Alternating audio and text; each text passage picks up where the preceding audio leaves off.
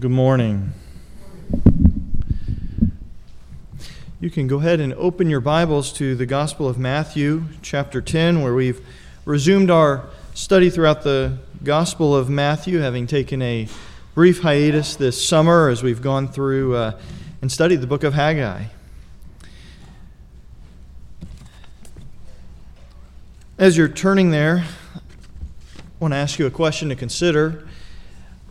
What does it look like to be sent on a mission? What's involved in that sending? What do you need to be able to accomplish a mission? We could probably come up with a number of different things. The more specific we get, the more specific it is related to the mission itself. But in the big picture, in the broad scheme of things, first you need a calling or a goal that you're trying to accomplish with the mission. Second, it's helpful to have a set of instructions, especially if someone else is sending you on this mission, to make sure you do it the way that they were expecting. Thirdly, you need to be equipped or empowered to complete the mission. Well, every true disciple of Jesus Christ has received a calling and they have been given a ministry. Every one of us. If you call yourself a true disciple of Jesus Christ, if you have, as we sing this morning, able to, near the end of that stanza, been able to say, "My holy God," this morning, then you have received a calling and you've been given a ministry, you've been given a mission. Whether you're a mother, a father, a teacher, a nurse, a businessman, a businesswoman, a missionary, in each of those cases, God has called you to minister. Additionally, He's given us His Word. He's provided the church for training and instruction and encouragement in how we are to be faithful ministers and disciples of Jesus Christ. Well, this morning we're going to see the calling, the sending, the instructions, and the empowering which went into the first mission of these 12 apostles of Jesus Christ. And it serves as a reminder to us this morning of the calling and the instruction and the empowering that every true disciple of Jesus Christ has. So if you haven't turned there yet, you can open your Bibles, and we're going to begin reading. And I'm going to go ahead and back up to verse 1, and we're going to read through verse 8 of chapter 10. And you may remember the context for this from our study last week. Jesus, having looked out to those Galilean Jews and felt such deep compassion, moved in His spirit because they were like sheep without a shepherd, distressed and dispirited, and He called upon the disciples to pray. And here we read the answer to the Lord's Prayer. Jesus summoned His 12 disciples and gave them authority over unclean spirits to cast them out and to heal every kind of sickness and every kind of disease. Now the names of the 12 apostles are these: the first, Simon, who is called Peter, and Andrew his brother, James the son of Zebedee and John his brother, Philip and Bartholomew, Thomas and Matthew the tax collector, James the son of Alphaeus and Thaddeus, Simon the zealot, and Judas Iscariot, the one who betrayed Him. These 12 Jesus sent out, instructing them, "Do not go in the way of the Gentiles, and do not enter any city of the Samaritans, but rather go to the lost sheep of the house of Israel. And as you go, preach, saying, the kingdom of heaven is at hand. Heal the sick, raise the dead, cleanse the lepers, cast out demons. Freely you received, freely give." Last week we observed the answer to the disciples' prayers, begun out of the compassion of Christ toward the lost people of Israel there at the end of chapter 9. And it's out of that compassion and the prayers of the disciples of God, that larger group of disciples, some probably 70 plus, could have been upwards of 100. Out of those prayers, God answered, and Christ called together these 12 specific disciples, those that are named in verses 2 through 4. And He commissioned them. He gave them the title of apostles. Matthew actually doesn't reuse the term apostles throughout the rest of his gospel, though it becomes a common reference and common term for these 12, the faithful 11. You are likely familiar with Judas and his end. Throughout Acts and much of the New Testament. And He commissioned them with a specific ministry and a specific authority that was unique from the other disciples in order to accomplish this mission. And we noted this last week, and it's important that we continue to remind ourselves of this and bear this in mind. As we study and observe the ministry of these apostles, we need to remember the uniqueness of their ministry. We need to be careful not to seek application from the direct instructions of the 12, just like the other 70 didn't expect to follow those explicit instructions.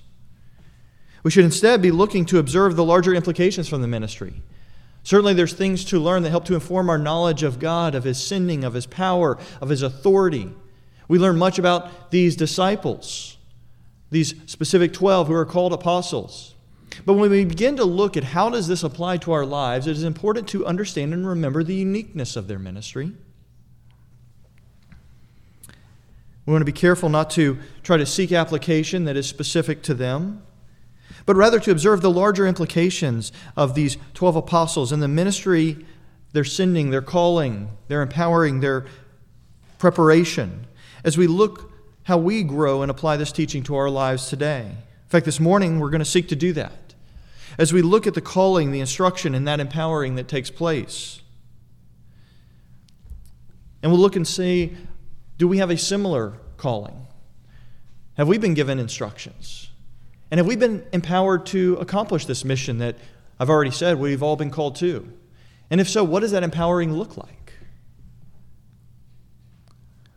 Well, we saw the summary of the calling and mission of these apostles last week with the identification of them. And this week, we observe as Matthew provides the instructions Jesus provides before he sends these 12 apostles out.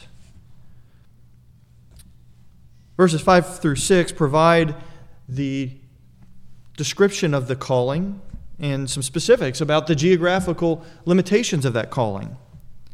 5 times in verses 5 through 8, Jesus uses the term send, go, or enter, either negatively or positively, as in go here, don't go there. And we discussed last week how the term apostle itself refers to one who is sent out.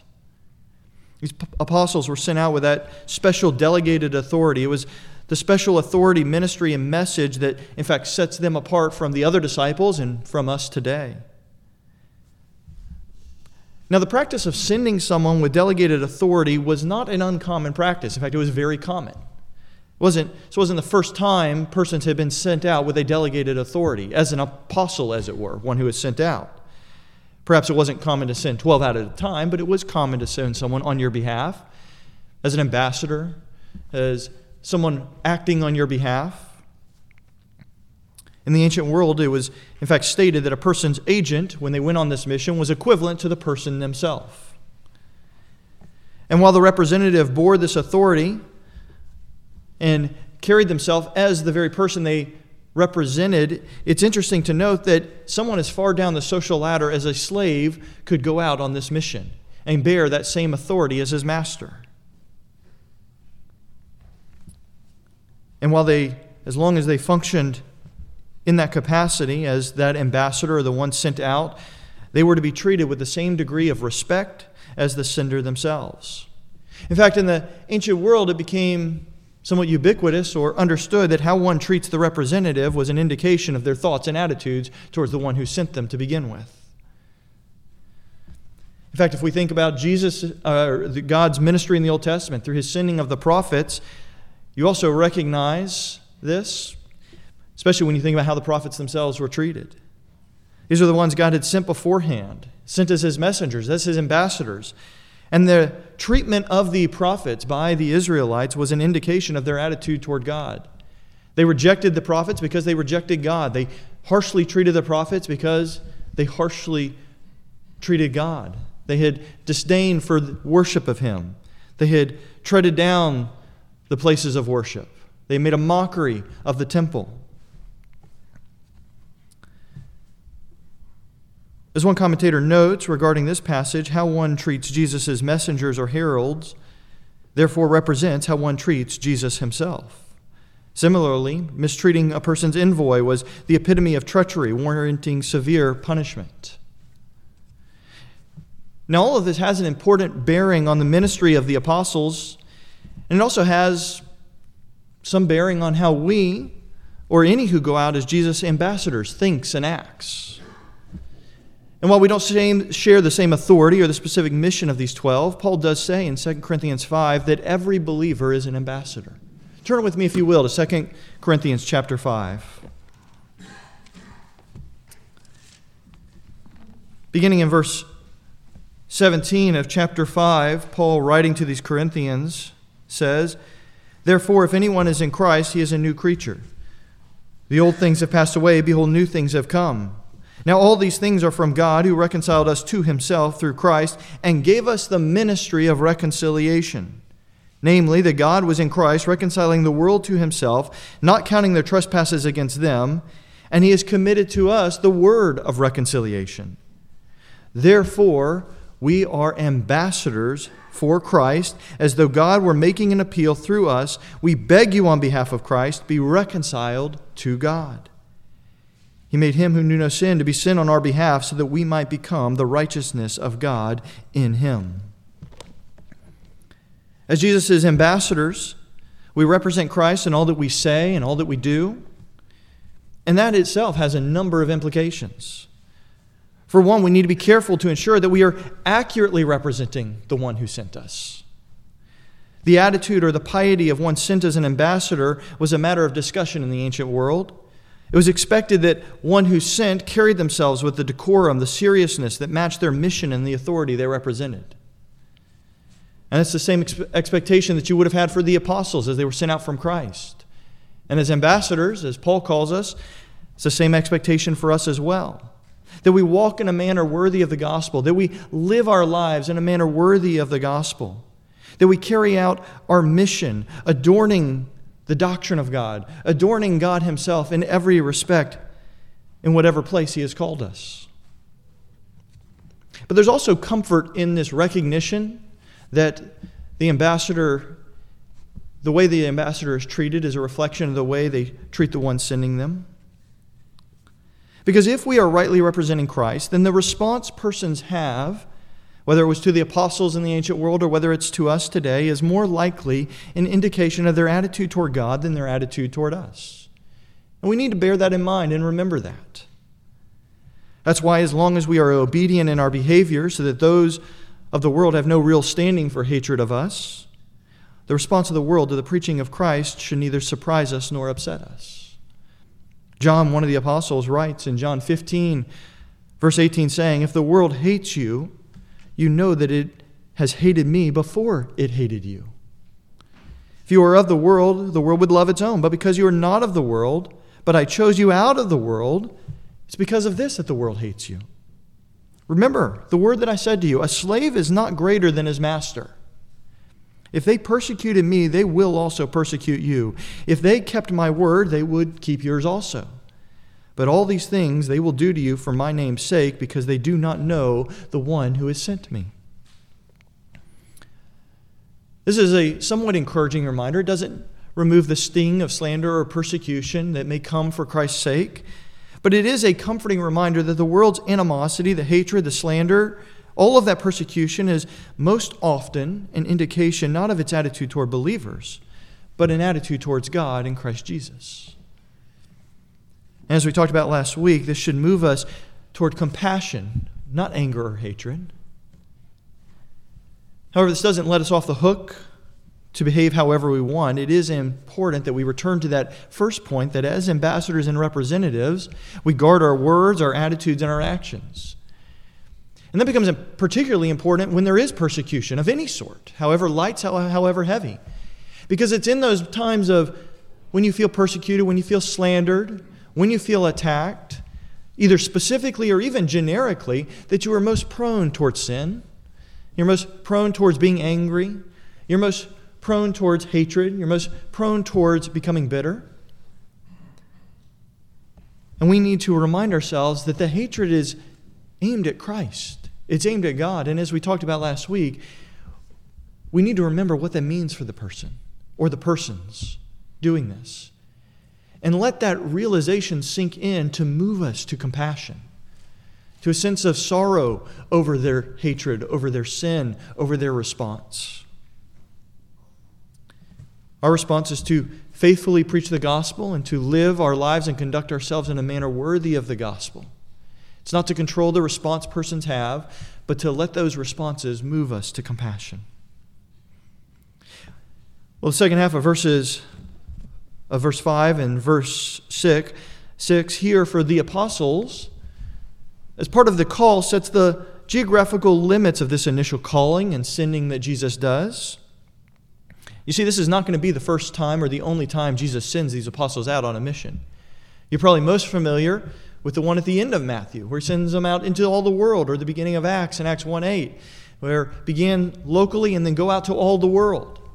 He sent these apostles out several times on several different missions. Sometimes it was just the 12, sometimes it was just 3 of them. Sometimes it was the 12 plus the other disciples. But in this particular mission, he sets a limit to how far they are to travel. While some have read these verses as anti-Gentile or somehow racist, nothing could be further from the truth. These limitations are much more geographical than they are ethnic. And you say, well, how can you say that? It says the word Gentile, it says the word Jew, it says Samaritan. Why do I say that? Well, if you notice, it says not Gentiles, don't go to the Gentiles. It says what? Don't go the way of the Gentiles. That's don't follow the roads leading to Gentile territories. Because Galilee, to the north, to the west, and to the east, was surrounded by Gentile lands. Limit your ministry to Galilee. Well, what was to the south? Well, Judea was ultimately to the south, but before you got to Judea, you had to pass through Samaria. So the Samaria was to the south. The Gentile lands were to the east, the west, and the north. What Jesus was doing was limiting the geographical location of their ministry to Galilee. This makes perfect sense, since at the end of chapter 9, where was he ministering when he felt such compassion over the people? He was ministering to the Jews in Galilee. With these geographical limitations, he has limited the scope of the ministry here to Galilee and has excluded not only Gentiles and Samaritans, but even the Jews down in Judea from this initial ministry. Now, having said this, one might still argue that this has an ethnic focus, since he then says, to the lost sheep of the house of Israel and to Israelites living in Galilee.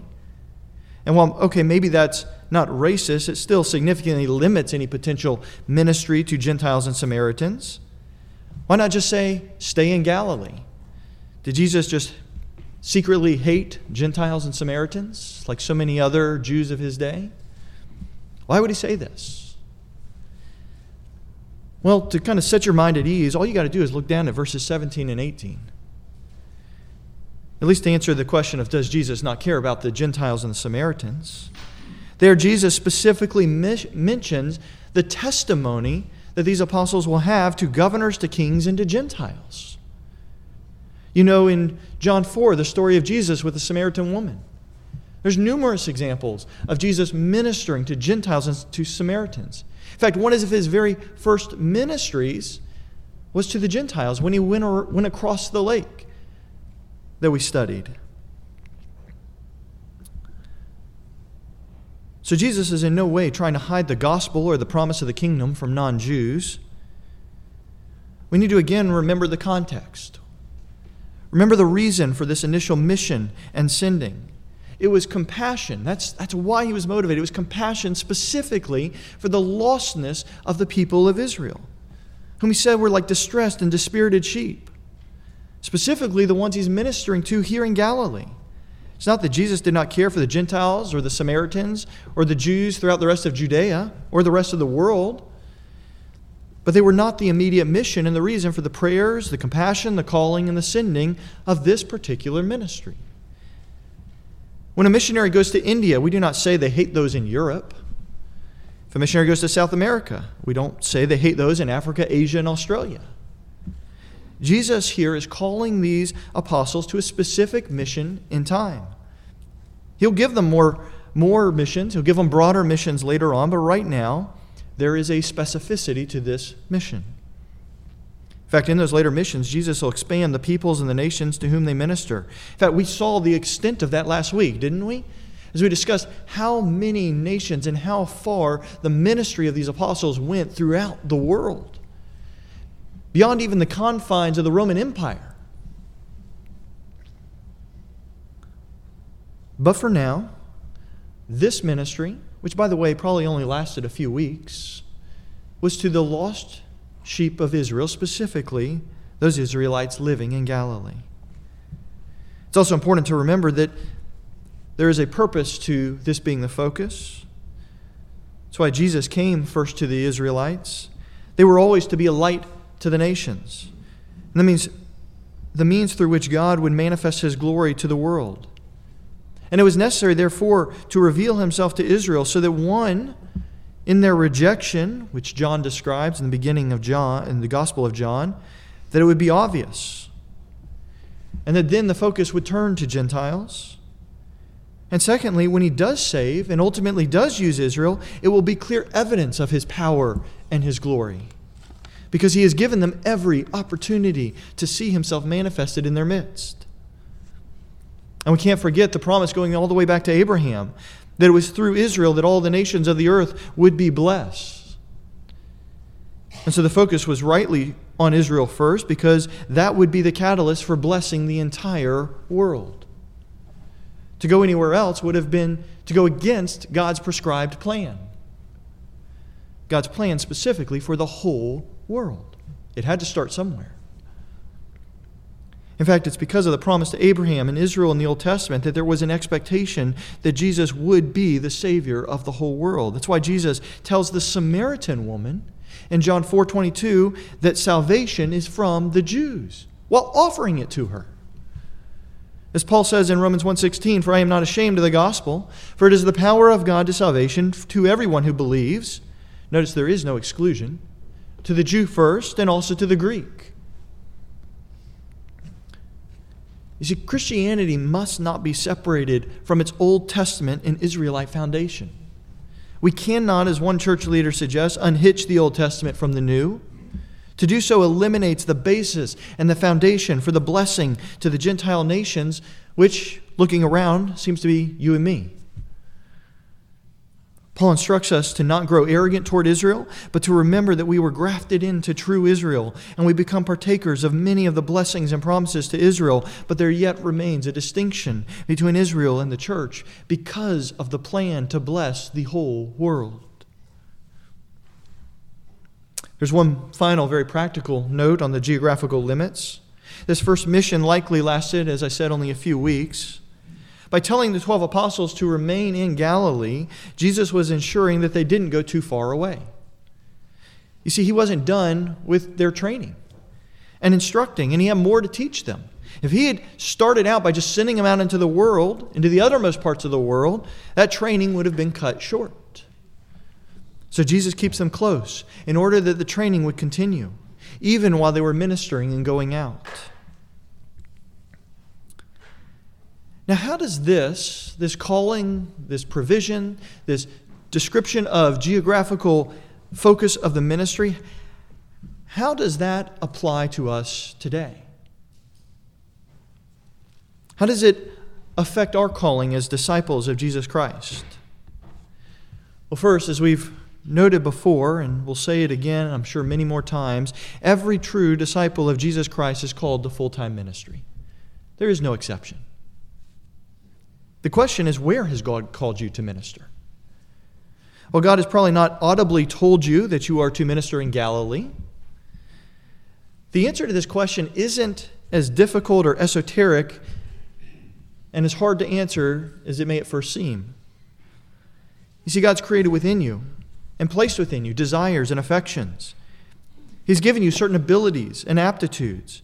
Perhaps it's what led you to work where you currently work, to have the friends that you currently have, the place you live, the spouse you married. None of these things are an accident. It's not to say we should just trust our feelings, but we also must not dismiss God's arranging of all things in our lives according to His will, including how He has created you, certain desires you have, certain gifts, certain abilities, certain likes, certain dislikes, all that have led you to the place you are today. And these may change a little bit over time. It's possible that you develop a strong desire for ministry in a particular area. Don't ignore that desire. Certainly pray over it. Ensure that you aren't involved in some presumptuous sin that clouds your judgment, but then pursue it. Pursue those desires. So the answer for where are you to minister today is right where you are at. Start ministering. Be active where you're at. You'll be amazed at the doors that continue to open, some directing you to new areas of ministry, some expanding that current ministry. That's your calling. If you want to know where has the Lord called you, start with right where you're at. And then be open and be aware of new opportunities, new desires. Consider them, evaluate them, pray about them, talk to fellow believers about them, and then pursue them if you believe it will honor the Lord. Again, we've all been called to full-time ministry. And you've been called to exactly where the Lord has placed you. Well, having established the geographical limits to the first mission of the apostles, Jesus next instructs them on the nature of their ministry, or the content of their ministry. Specifically, what are they to preach? What are they to say? Just like the prophets of the Old Testament, including Haggai, whom we studied this summer, they were not to speak of their own initiative. They've been given a specific message. Now, while there's much they may be able to say, they've only been with Christ a few months at this point, but there's already a tremendous amount that they could say. They are to limit the message to the proclamation of the nearness of the kingdom of God. In verse 7, we see the specificity of this message. It begins, though, by saying, as you go. It identifies and reminds us of the itinerant nature of the apostles' ministry. That is, they're to be constantly moving about. They're not like the later pastors and elders of the churches who live and remain in the same place for much or all of their lives. As such, several of the specific requirements are unique to itinerant ministry, as we'll see in later weeks as he gets further into some of these details. And as they go, they are to preach. That's the nature of this ministry. This is a specific preaching ministry they're to engage in. And the message they are to preach, as it continues to get more specific, is the nearness of the kingdom of God. This had particular meaning to Jews and to Israelites. And we've seen this message before, haven't we? Already in our study of Matthew. We saw it in chapter 3 with John the Baptist's message, where in chapter 3, verse 2, He's out there preaching in the wilderness, repent, for the kingdom of God is at hand. It's the same message Jesus preached at the start of his ministry in Matthew 4:17, where he says, repent, for the kingdom of God is at hand. And now Jesus repeats it in the message that the apostles are to proclaim to summarize the content of what it is they are to preach. You may consider these previous examples of the preaching and the ministry of John the Baptist and Jesus, and noticeably absent is the command here for repentance found earlier. However, we need to remember Jesus is not providing the totality of what they are to speak. He's giving it a heading. In fact, Jesus preached, repent, for the kingdom of heaven is at hand, and then we had 3 chapters of what that message contained in the Sermon on the Mount. And it's likely that he preached many more sermons that expanded the content much further than that. And so this heading, preach, that the kingdom of heaven is at hand, is a heading for the content of which they are to preach, to provide hooks upon which they are to remember, okay, everything pertaining to the kingdom of God and its nearness, that is the focus and the content of our preaching and what we're to go out saying and the conversations we're to have. And this would have included what they had studied, or what we've studied in the Sermon on the Mount, and what they heard that day. Would have included other messages that they had heard. It would have included what many of these disciples had learned under John the Baptist. And central to all of these was the component of repentance. Likewise, they are to preach with urgency and as they express the nearness of the kingdom of God. As we've noted previously, this is not a proclamation that the kingdom of God has arrived, but rather it is near. Leon Morris notes that the kingdom is here in the words and the deeds, and yet the best is yet to be. The anointed king was in Israel proclaiming the message of repentance. He's now sent out his ambassadors to begin proclaiming the message of repentance and the nearness of the kingdom of God, but he has not yet ascended to the throne of David. We've noted the preaching of the kingdom of God and all that it entails, beginning with the Beatitudes. And by saying all that it entails, we've hit on the topics and the themes. We've by no means covered all the content. In summary, this message is the herald's cry. The message of the kingdom of God is a herald's cry. It announces that the mediatorial kingdom of God is at hand, near enough to begin to see and feel some of its effects, though it is not yet fully realized. Like the rays of the sun before it peaks over the horizon, it is near. It is warming the sky. It is breaking through the darkness, but the sun has not yet risen. So what does this instruction to preach the kingdom of God mean for us today? Certainly we should study and understand the kingdom of God, but how does that pertain to our ministry? Well, like the apostles, all disciples of Jesus Christ, us included, have been given instructions to preach and to teach. At the forefront, we are to proclaim the gospel, that is the good news of salvation. As we've already read in 2 Corinthians 5, we are to proclaim and preach the ministry of reconciliation, that is, God reconciling sinners to himself, putting to death the enmity through Christ that exists between God and sinner. That is the gospel. That is the good news. In 1 Corinthians 11, even in our regular practice of remembering the Lord's death, burial, and resurrection, and observing the Lord's Supper, we are to continually proclaim his death until he comes. We could go just book by book, verse by verse, and see the content of what we as disciples of Jesus Christ have been instructed to preach and to teach.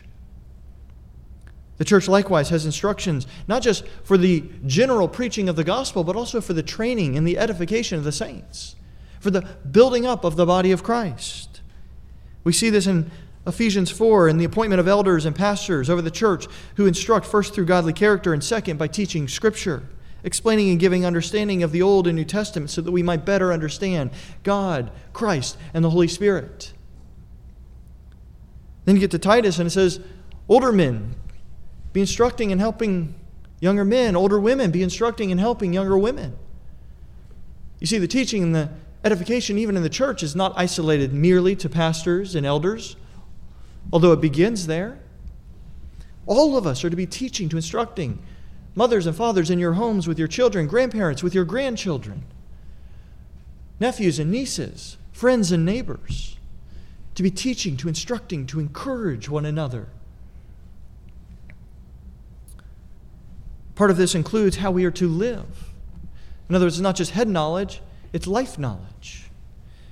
We've been given clear instructions on how to live in this world, as Peter says in 1 Peter 2:12, keep your behavior excellent among the Gentiles. That is, all unbelievers, so that in the thing in which they slander you as evildoers, they may, because of your good deeds as they observe them, glorify God in the day of visitation. So part of that instructing, that training, is in how we are to live and go about our daily lives. In other words, we're to go out preaching and teaching in the ministry that God has placed us, in the locale that God has put us, in the environment and the people that he's given us in our circle of influence to minister to. We are to be proclaiming through word and through deed. Well, the apostles are not only sent out with a message and just told to go do this, they're also empowered. They're equipped. Specifically, the apostles are empowered to demonstrate the nearness of the kingdom and the validity of their message through these miracles that we observe. By performing miracles associated with the kingdom of God that was taught throughout the Old Testament, was expected throughout the Old Testament, that we've already looked at in our study of Matthew, these miracles that Jesus performed was a reminder and validation that the kingdom of God was indeed at hand. It gives validity and authority to the message they are proclaiming. In the age to come, the mediatorial kingdom of God involves the overturning much of the curse of sin, which is sickness, death, sorrow. The eternal kingdom of God, which is the culmination of the age to come, will see the full and total reverse of the curse of sin. And so the disciples, as they preach the nearness of the kingdom of God, are thus empowered with authority from God and Jesus to demonstrate the nearness by healing the sick, raising the dead, cleansing lepers, and casting out demons. All of which are signs of the kingdom, of the overturning of the power of sin and its effect upon the world, which was one of the greatest expectations of the kingdom to come. These miracles were not just for show. They were specifically there to demonstrate the nearness of the kingdom. These are the king's ambassadors, representatives of the Messiah that are now being sent out. Jesus thus delegates his authority and his power to them in performing these miracles. And even though generically or generally it was to validate the authority of their message, it was to show and illustrate visibly the nearness of the kingdom of God, there was another very, very important, central, crucial reason behind these miracles. Jesus tells us what that is, but he already did it. You have to go back to Matthew 9. In Matthew 9, verse 6, when Jesus heals the paralytic, he gives the reason for why he is performing this. He says, it's not just that he has authority generically. It's so that you may know that the Son of Man has authority on earth to forgive sins. Notice at the heart of this is not just exciting persons as they understand and recognize the nearness of the kingdom of God. It is to remind them that the great hope, the real answer has come, the forgiveness of sins. That which provides true rest, eternal rest. These miracles and activities were signs of the arrival of the Messiah, who we read about this morning in Isaiah 53. Thus, they were particularly important for Israel. There was a need for them at this time, these miracles at this time, for this people to understand that there was forgiveness of sin offered. They needed to understand the forgiveness that was offered through the Messiah because they had been burdened by the rulers and by the rules and the laws of their religious leaders. So Jesus offered freedom and forgiveness, something only the Messiah could do. And in order to prove he is who he says he is, he performs kingdom miracles and delegates that same authority to these apostles. Now, I don't know about you, but I cannot instantaneously heal the sick, raise the dead, cleanse lepers, or cast out demons. If you can, come see me afterwards. We got a new ministry we need to talk about. That is not to say that God does not still work miraculously in the world today, but the authority to perform these things and dispense them certainly doesn't appear to exist today. And that's because we have a different mission than the apostles. And so the question becomes do we still, though, have an empowering for the ministry and the mission that we do have? What empowering do we have, if any? Well, the answer to that question is we absolutely have an empowering for our ministry and mission. So what is it? John answers that question in John 14, where he says, it's better that I go away. Why? So that the Helper, the Spirit, can come. That is the empowering that every believer has received. And along with the gift of the Spirit are specific gifts to the church for the edification of the body. Peter alludes to this empowering when he says in 1 Peter 4:10, as each one has received a special gift, and these are the gifts that are given by the Spirit, employ it in serving one another as good stewards of the manifold grace of God. What are these gifts that have been given? Well, Paul describes many of them. It's by no means an exhaustive list, but he describes many of them in 1 Corinthians 12. Where he begins by saying, now concerning spiritual gifts, brethren, I don't want you to be unaware. In other words, be aware that you've been given these gifts to empower you for ministry. And he goes on to provide a list of many of the gifts at work in the church.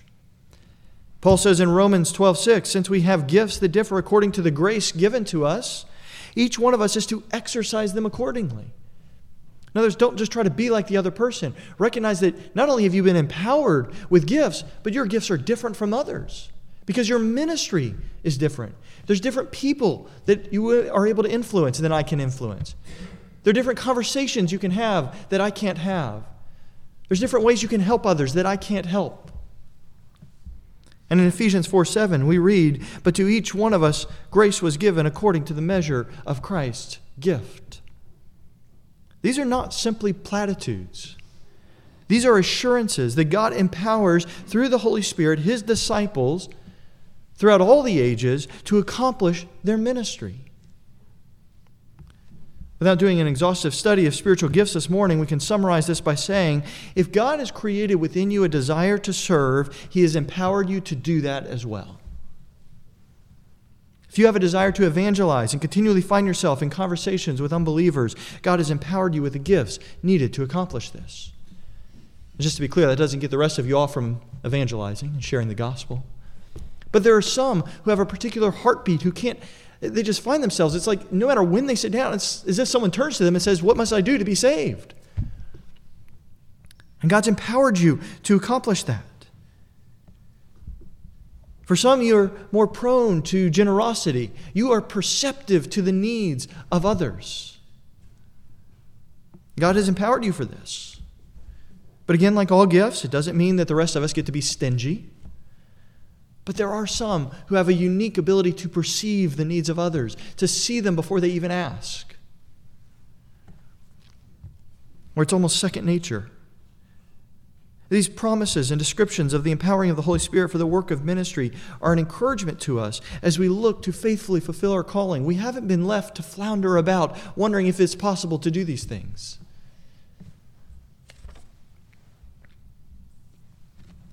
Well, at the end of verse 8, having spoken of this empowering of the ministry that they're to be proclaiming, describing their calling and the focus of their mission, there's a final note. One that's expanded on in the verses to come. But it harkens back to the fact that, as we noted, the apostles were called to an itinerant mission. They were constantly moving about over these, what are likely several weeks. But they weren't going to be the only itinerant laborers about. In the ancient world, you could find itinerant philosophers, actors, teachers, supposed miracle workers, most of whom were hucksters looking to profit off the backs of persons. Jesus, in this sending, wants to make it crystal clear that these apostles, these itinerant missionaries, are no charlatans. That they are there for the benefit of others, not themselves. And so he says at the end of verse 8, you have been freely given this empowering and the power to perform these miracles. Do not charge for your services. Do not demand or require payment when proclaiming this message and performing the miracles validating this ministry. Doesn't mean you don't turn down generosity, but don't go about demanding it. Don't coerce it. In other words, like the charlatans of the day and like those that still exist now, don't demand or even request payment or money in order to dispense healing or blessing. By the way, this was the pattern of all true prophets and teachers throughout going back into the Old Testament. We have the example of Elisha in 2 Kings. After healing the Syrian captain, he was told, refuse any payment. Refuse anything. In fact, it's his servant who tries to take payment who gets punished. This had been the pattern of those true itinerant missionaries and apostles, to set them apart from those in the world, to set them apart from false prophets, false teachers, those who look to take advantage of others. It also is an opportunity for God to reveal His care and His provision, which is particularly needed by these missionaries, by those that with an itinerant ministry, where daily, weekly, hourly, there was a constant need to rely upon God. And so it began training them. It began building up those spiritual muscles, as it were, for preparing to be trained. We talked last week about what these apostles went through later in their lives and the sacrifices they made. They needed to begin building up those muscles now. In similar ways, God takes us through areas where we need to be trained and we need our spiritual muscles trained. That's what James talks about when he says, consider it all joy, my brothers, whenever you face trials of any kind, knowing that the testing of your faith is for your endurance. And he's not talking about being able to hit the gym harder. He's talking about your spiritual endurance, your ability to weather the storm, to be a testimony and a light in the midst of the storm so that when the storm comes, your light isn't blown out. These apostles are to trust God for their provision through the generosity of others, not cajole persons or promise in exchange of services if they will compensate them or pay them. We'll talk about this in more detail next week, but close with this final note on this. It is a clear demonstration of obedience and love for the Lord that believers give generously and freely. but we're not to go around demanding it or coercing it. In fact, that's one of the reasons here at Canton Bible, you'll rarely hear us talk publicly about money, except where the preaching or teaching naturally flows into that section. Rather, our posture is to make needs known when they arise, let you know of ministry desires, and inform you of these things, and then trust the Lord in how He'll provide, that He'll work in your heart to be as generous as possible, not to coerce or manipulate or promise some exchange of services if you'll only give so much. Well, as we look at the calling or sending of the apostles, the instructions for their ministry, and the empowering they received, as is clearly here, we see a lot of implications for us today. Yes, we have a different ministry. Yes, our calling varies. Our geographical location is obviously different. But there are still tremendous implications and aspects from this ministry that are to be applied to our life today. And as we continue in the weeks to come to look in even more detail at this first missionary ministry of the apostles, we will continue to find encouragement to our own calling as disciples of Jesus Christ. I wanted to close by reading a prayer from the Valley of Vision that speaks of the ministry of believers. We'll close out our lesson with this. Thou God of my end, Thou hast given me a fixed disposition to go forth and spend my life for Thee. If it be by Thy will, let me proceed in it. If not, then revoke my intentions. All I want in life is such circumstances as may best enable me to serve Thee in the world. To this end, I leave all my concerns in Thy hand. But let me not be discouraged, for this hinders my spiritual fervency. Enable me to undertake some task for Thee, for this refreshes and animates my soul, so that I could endure all hardships and labors and willingly suffer for Thy name. But oh, what a death it is to strive and labor, to be always in a hurry and yet do nothing. Alas, time flies, and I am of little use. Oh, that I would be a flame of fire in Thy service, always burning out in one continual blaze. Fit me for singular usefulness in this world. Fit me to exult in distresses of every kind, if they but promote the advancement of Thy kingdom. Fit me to quit all hopes of the world's friendship and give me a deeper sense of my sinfulness. Fit me to accept as just desert from Thee any trial that may befall me. Fit me to be totally resigned to the denial of pleasures I desire, and to be content to spend my time with Thee. Fit me to pray, and with a sense of the joy of divine communion, to find all times happy seasons to my soul, to see my own nothingness, and wonder that I am allowed to serve Thee. Fit me to enter the blessed world where no unclean thing is, and to know Thee with me always. Amen. Let's pray. Father, we thank You for the reminder this morning from the sending and equipping of these 12 apostles.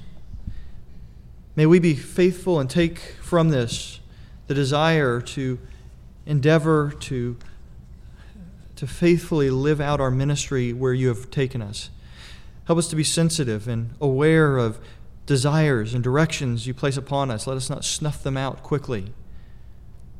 Father, help us to rightly prioritize our life to the full-time ministry You've called each of us to.